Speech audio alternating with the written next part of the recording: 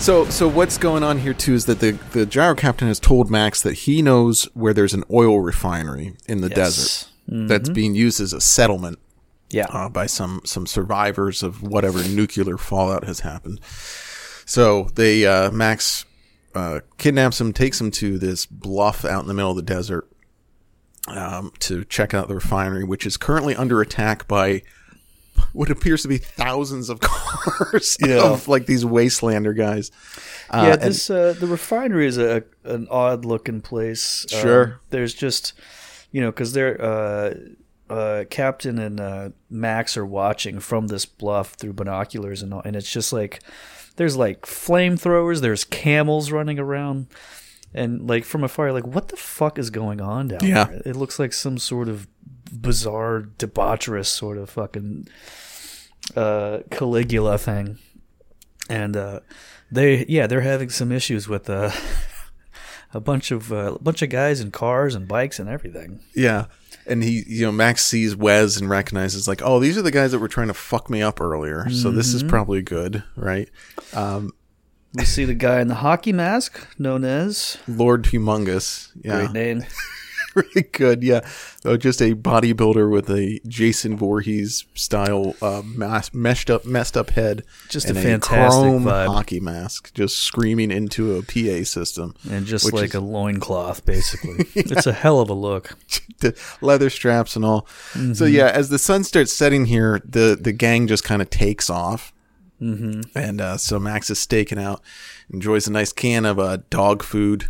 Delicious dog food. Shares with his dog, but not the gyro captain. He's got a nice fork. I don't know if you noticed that. He must keep it in his car. It's yeah. Well, in such a crazy post-apocalyptic world, he would do that. You would need a fork car. Okay. Yeah. So yeah, they're watching it from afar. They're just keeping an eye on what's going on. The night falls. The captain's still watching overnight. Gets to the morning, and we see some commotion down there from Guzzling Town. Yes. This guy and this gal drive away with in this dune buggy sort of situation. Yep. And our guy Wes and a couple other fine biker guys, they track him down and flip the buggy over. Yeah, almost immediately. Yeah. 20 yards from the town. The guy, they pull him out of the buggy. The guy gets a crossbow arrow right in the chest. Through him. Yep.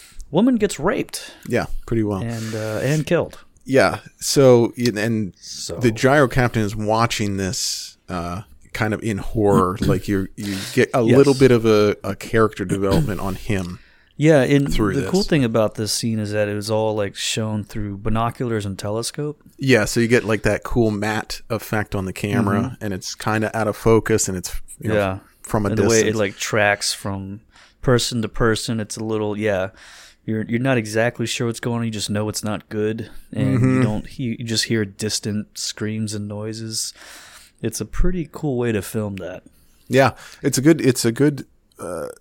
A lot of the far shots especially like establishing this town, because the other part in this scene when the dune buggy takes off is that there's also like 5 other cars that take off outside of this. So it's like this morning excursion for these folks trying to.